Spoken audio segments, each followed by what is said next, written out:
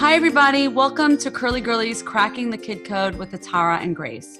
I am Atara, founder of the Curly Girl Movement, author of the Curly Girly book series, and owner of curlygirly.com, spelled with 2 E's at the end of curly and 2 E's at the end of girly. And I'm here with my amazing co-host and good friend, Grace Cross. Hi, Grace. How are you? I'm doing great, Atara. How are you? Good. Well, everybody, I'm Grace Cross. I'm the owner of The Baby Spot, the only global parenting magazine, and you can find me at thebabyspot.ca. Now, we have such a great guest filled with wisdom with us today. Atara, who do we have? So, Grace, audience, I'm really happy to welcome Susan Guthrie to our podcast. Susan is a nationally recognized family law and mediation attorney and has been helping individuals and families navigate separation and divorce for 30 years. Susan provides online divorce mediation and legal coaching services to select clients around the world. As a leading dispute resolution professional, Susan is honored to serve on the Executive Council of the American Bar Association's section of dispute resolution. Susan is also a co-chair of the Mediation Committee. Susan is also the host of her own podcast called the Divorce and Beyond podcast. Divorce and Beyond is focused on pulling back the curtain on the mysteries of the divorce process and bringing tips and resources to help people to thrive and shine in their new future beyond divorce. Susan has been featured in many renowned media outlets, including CNBC, Forbes, Thrive Global, to name just a few of the places that you can find Susan. Welcome, Susan. I am so happy to have you here today. How are you? I am great. Thank you so much, Grace and Atara. I'm really happy to be here with you today. We're happy to have you, Susan. We have so much to talk about, don't we, Atara? She's really do. We wealth of knowledge. Yeah, you really are. You've been doing this for a long time, and you've been doing it well for a long time, and I'm sure it's evolved quite a bit over the last 30 years. But we're really particularly happy to have you because, you know, we are primarily a parenting podcast. We have a lot of listeners who are single moms and dads, and they're divorced. And I think that navigating this terrain with children can be really especially difficult. So I really want to start at the beginning. Like, if you and your spouse have made the decision to divorce, how do you break the news to your children? Yeah, this is a great place to start because this is really where moms and dads and parents often find the first really big stumbling block when it comes to facing divorce. Once they have made the decision to move forward with a divorce, it does become a question of how do we tell the children, because things are obviously going to change, but to do it in a sensitive way. And unfortunately, because this whole process is so emotional and can be fraught with so much negative emotion, it's very often handled poorly. And that can start the whole process off in a very negative way for the kids. So, I love, you mentioned I have been doing this for a long time. I always hate to mention the 30 years that I have been doing it because it makes me feel very old, but I have been lucky enough as a divorce attorney to work with some really amazing family therapists along the way. And they have given some great tips about how parents should approach this conversation with their kids. So just to highlight a couple of things is probably the most important thing is that mom and dad, or mom and dad, but that they approach this as a united front with their children. So often one parent will decide that they're just going to tell the kids. And that really starts the whole process off on the wrong footing because now their kids are only hearing it from one parent. They already see that mom and dad are not on the same page. And it's not really fair, if you think about it, to the parent who wasn't a participant in that conversation. And the other thing that therapists have always told me is that it's very important that you let the kids know that this is happening, that it's not their fault and they don't have anything to do with it, and that they don't need to worry because mom and dad or the parents, they are going to figure out what needs to be figured out. But all the kids need to know is that both of them love them and that they are going to figure it out. Right. And that life, I guess, will carry on for them as usual.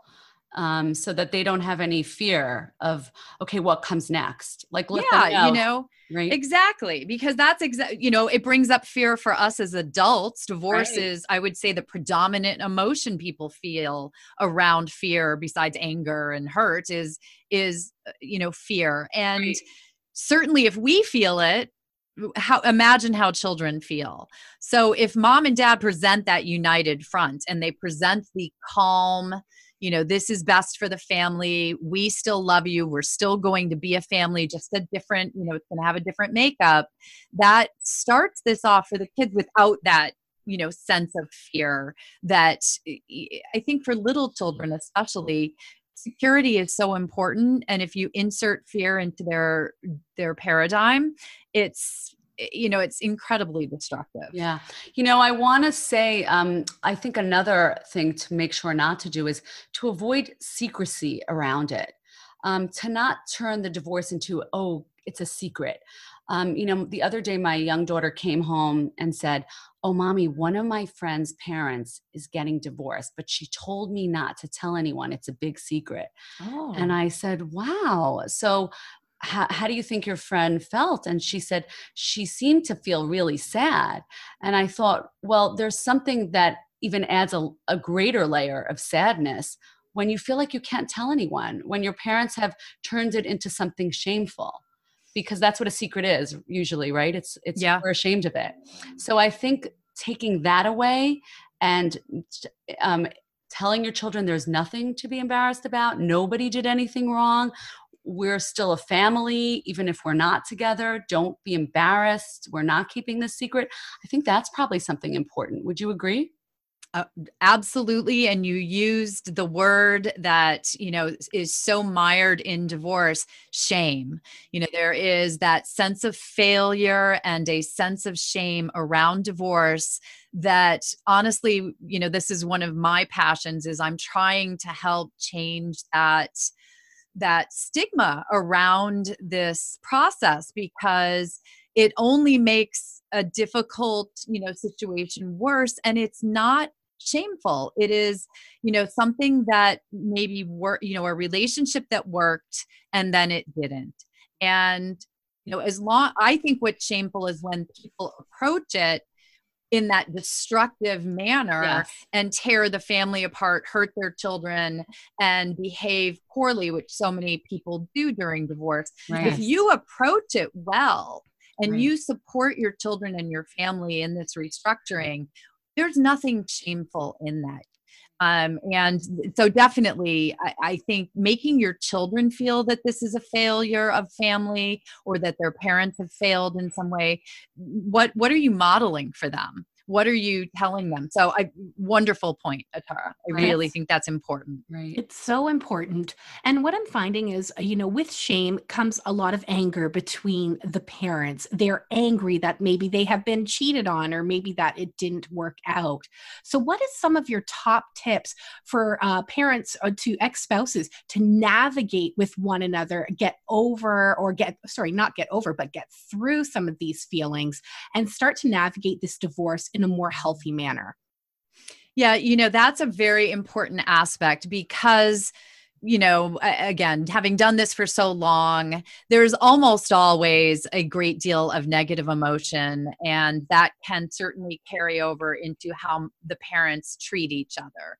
And again, your children are much, much smarter than we think they are in many cases, and they pick up current and understand those vibes, even if you're not actively fighting or screaming at each other in front of each other, the snide little comments that Right. parents make about each other, the over involvement that many parents will do by involving the children in the aspects of the divorce. Oh, do you want to go to daddy's today, or wouldn't you rather stay here with mommy? Or there's so many subtle ways that this can insert itself. And I always tell my clients that, yes, your spouse may have been a bad husband or wife. They may not have in the end been an upstanding partner, but they are still a co-parent. They are still your children's 50% of your children's DNA. They're still loved by your children. And so you have to start looking at your relationship with your co-parent as a business relationships. Take that personal emotion out of it and start just looking at it as you two are now business partners in the business of growing wonderful, happy, healthy children. Yeah. And that's such a good point. And on that same vein, I read somewhere that when you criticize your spouse, you're criticizing your child. And right, that's something really powerful to remember because your child comes from that parent and like you said, shares DNA with them. So that needs to be avoided, the criticism at all costs, because then the child is looking at themselves and saying, oh, mommy said I was like daddy in a negative way. Yes. And right. And that's really Yes. not healthy.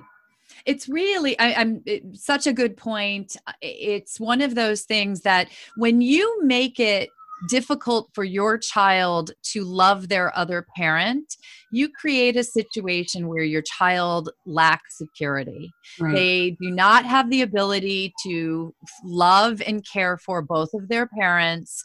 It's not a contest between mom and dad or between the parents. And so often that's the emotional content that the parents bring to it. And again, it can be fear driven for the parent. My children are going to be taken away from me. Someone is going to usurp my place in their life if there's a new significant other. And so it can be very fear-based, but I'm sorry, but we are the grown-ups here.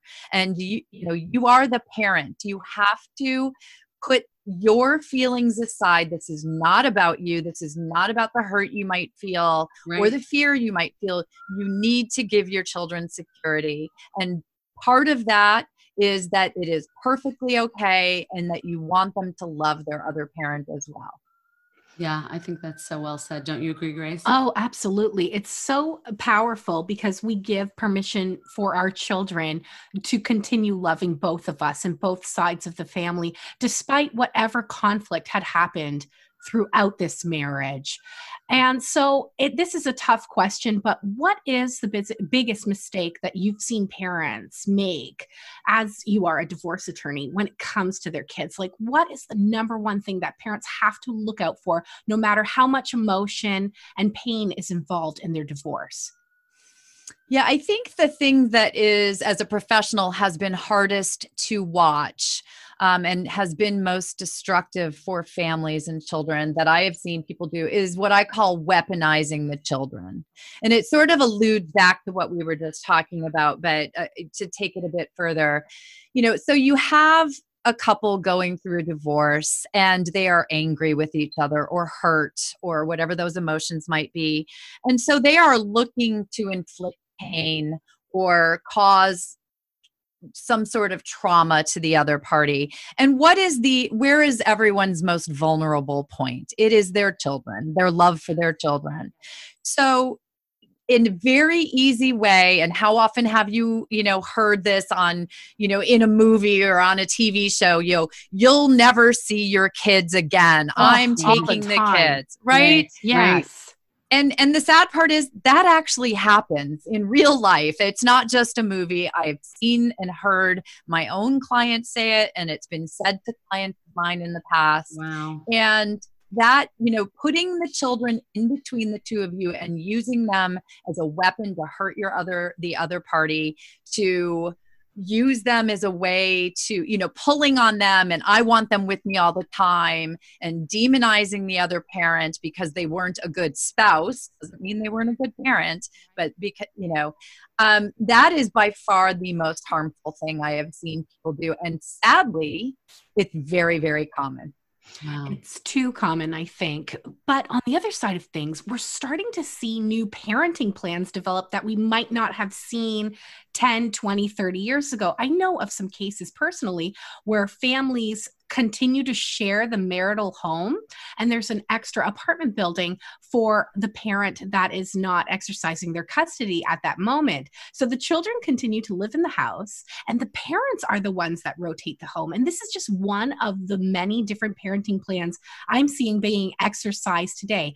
Can you talk about how parenting plans have basically gone through an evolution over the last 20 years and maybe highlight some of the ideas that parents who are unfortunately going through a divorce can expect that they can make the parenting plan work for their family. It doesn't have to be this cookie cutter idea anymore.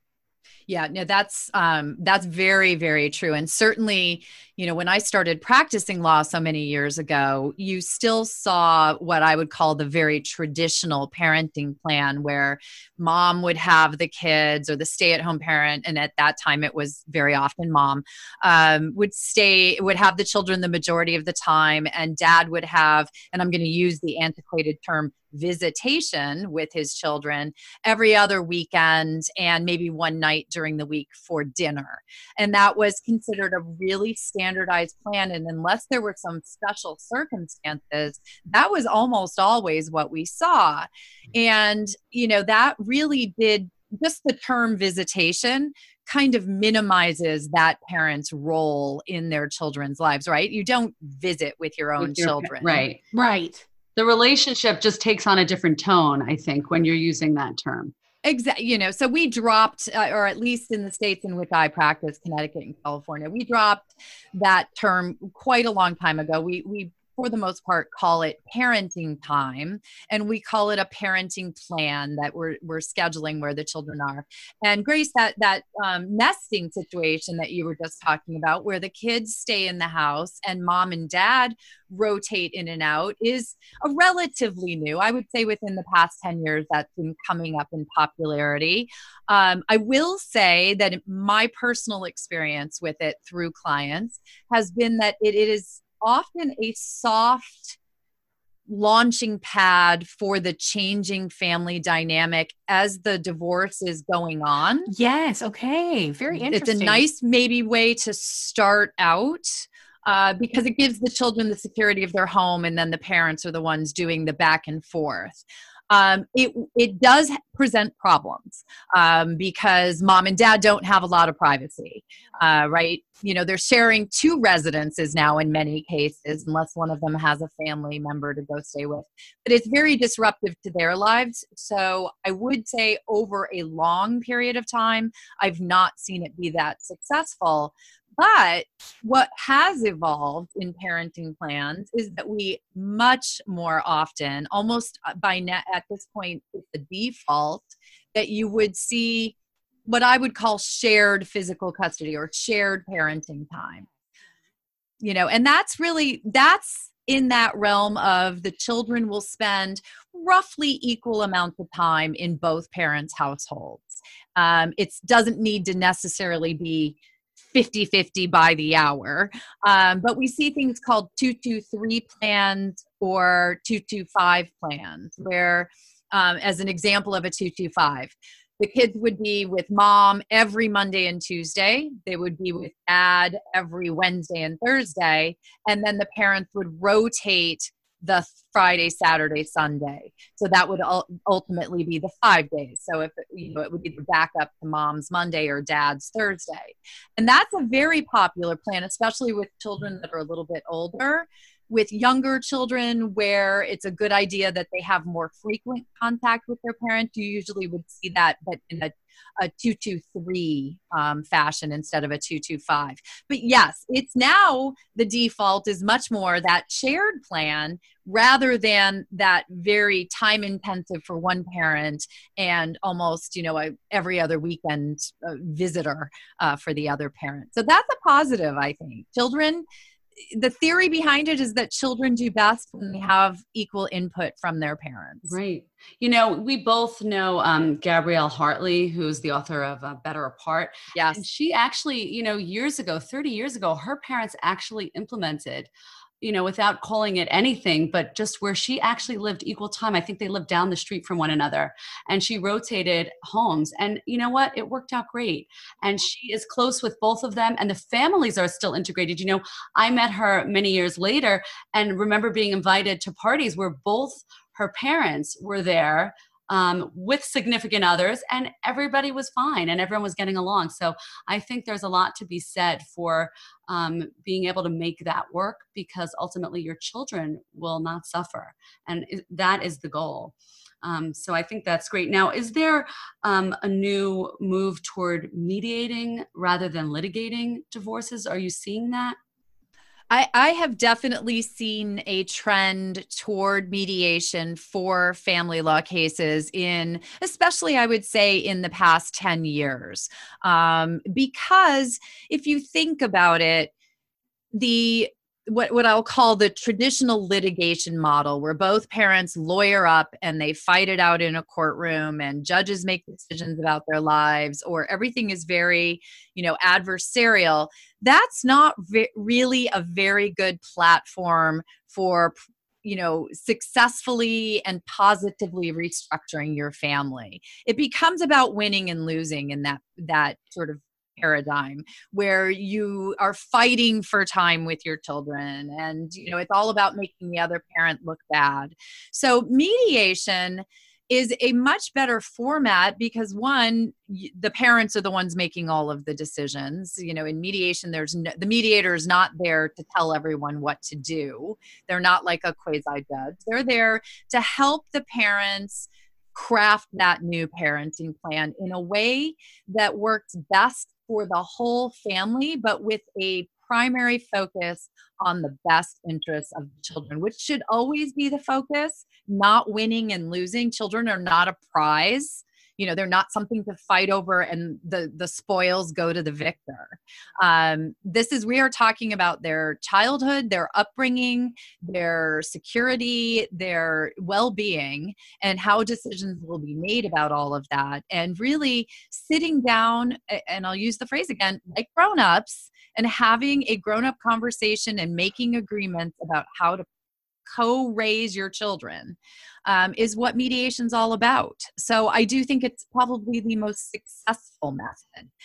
And just as a plus that comes out of it, by sitting down and learning how to talk to each other in a mediation session or mediation sessions with a trained facilitator, it's also helping the parents to start learning a new way to communicate with each other that hopefully will be successful as they go forward. Because, you end your divorce, but you still are going to be co-parents for the rest of your lives. Oh, yes. So true. People think it ends at 18 and it doesn't. Oh, no. We have 22-year-old triplets. My husband they were 5 when I met my husband, and they're 22 now.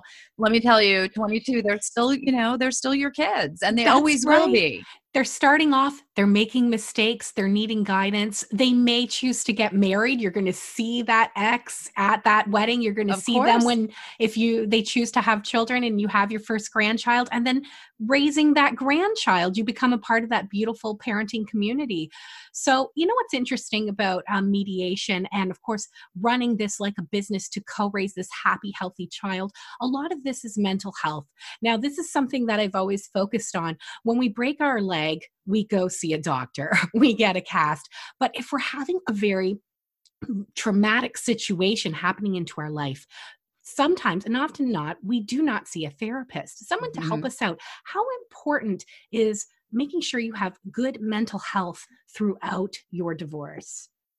I would say it's actually an imperative. One of the things that I have always in my practice when I was doing, represented work as a divorce litigator, as a mediator now, I always suggest to clients that even if they have not been in therapy at any other point in their life, even if they don't believe in it, they consider it as they go through a divorce, because divorce is one of those times in life, as we've talked about here, where you generally will become emotionally hijacked.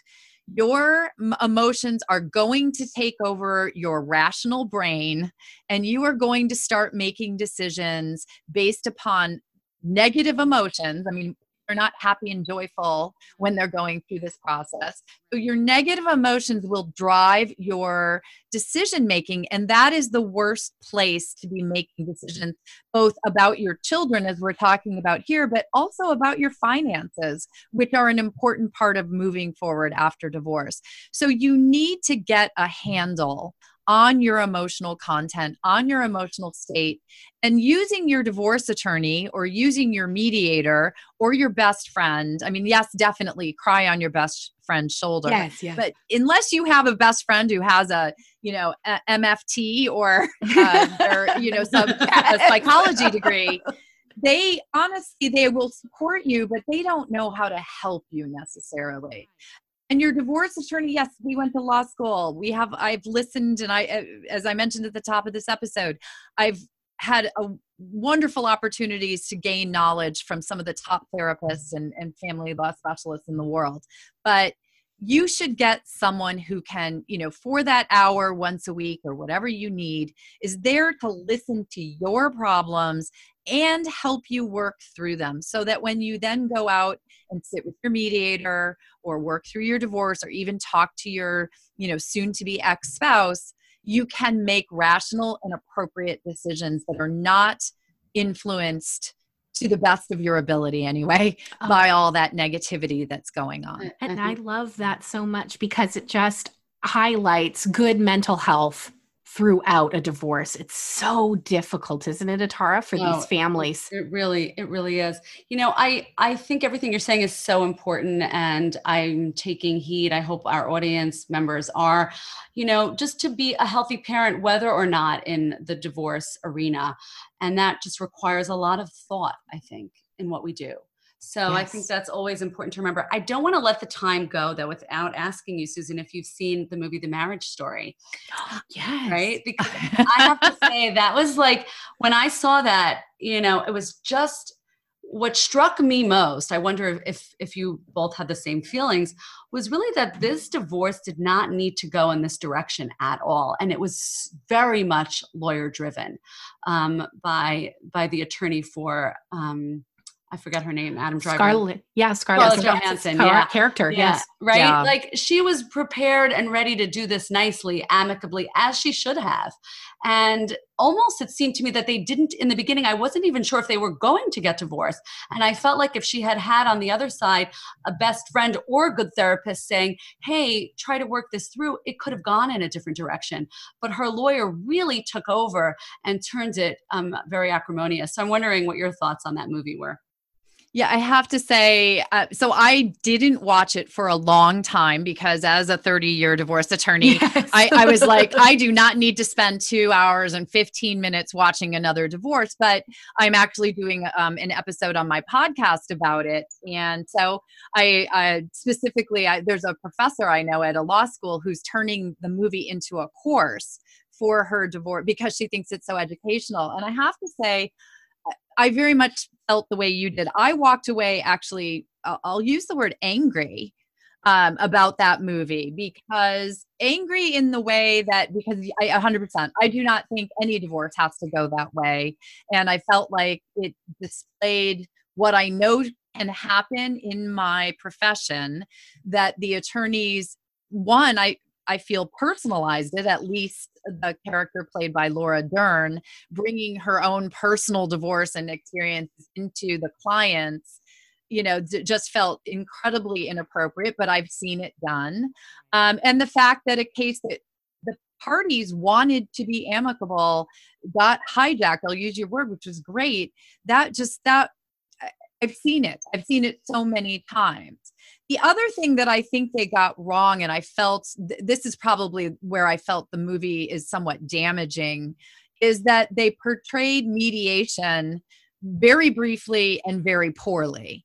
That whole process did not come off well. And as someone who practices and is a mediator in my day-to-day life, I was upset that it was portrayed that way, because the movie is getting so much attention. It had an opportunity to point out that here's the problem, litigation and trying to litigate family law cases, and here's a possible solution. But I know it's a movie, and they were trying to make a point, and they did very much. But I would like listeners to know, mediation is actually a very good solution to the problem that was shown in that movie. And they wanted to go down that route, actually.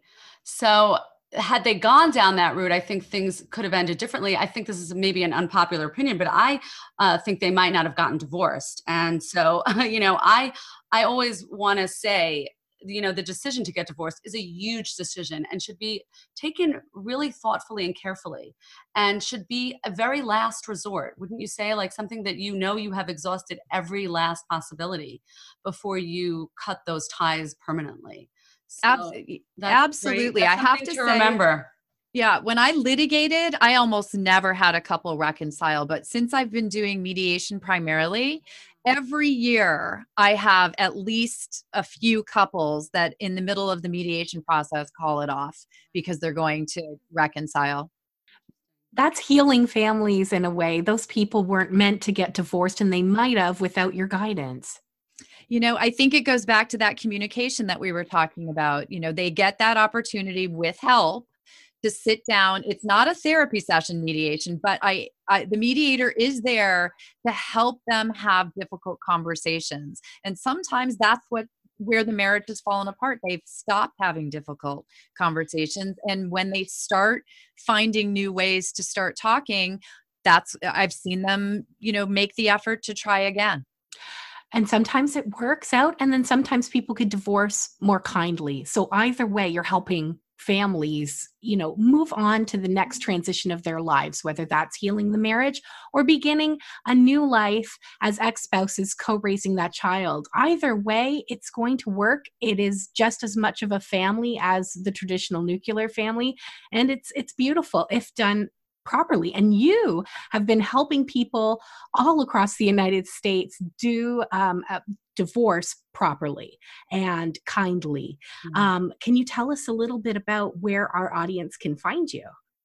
Yes. So I have my website is Divorce in a Better Way, because I do think there are better ways to do it.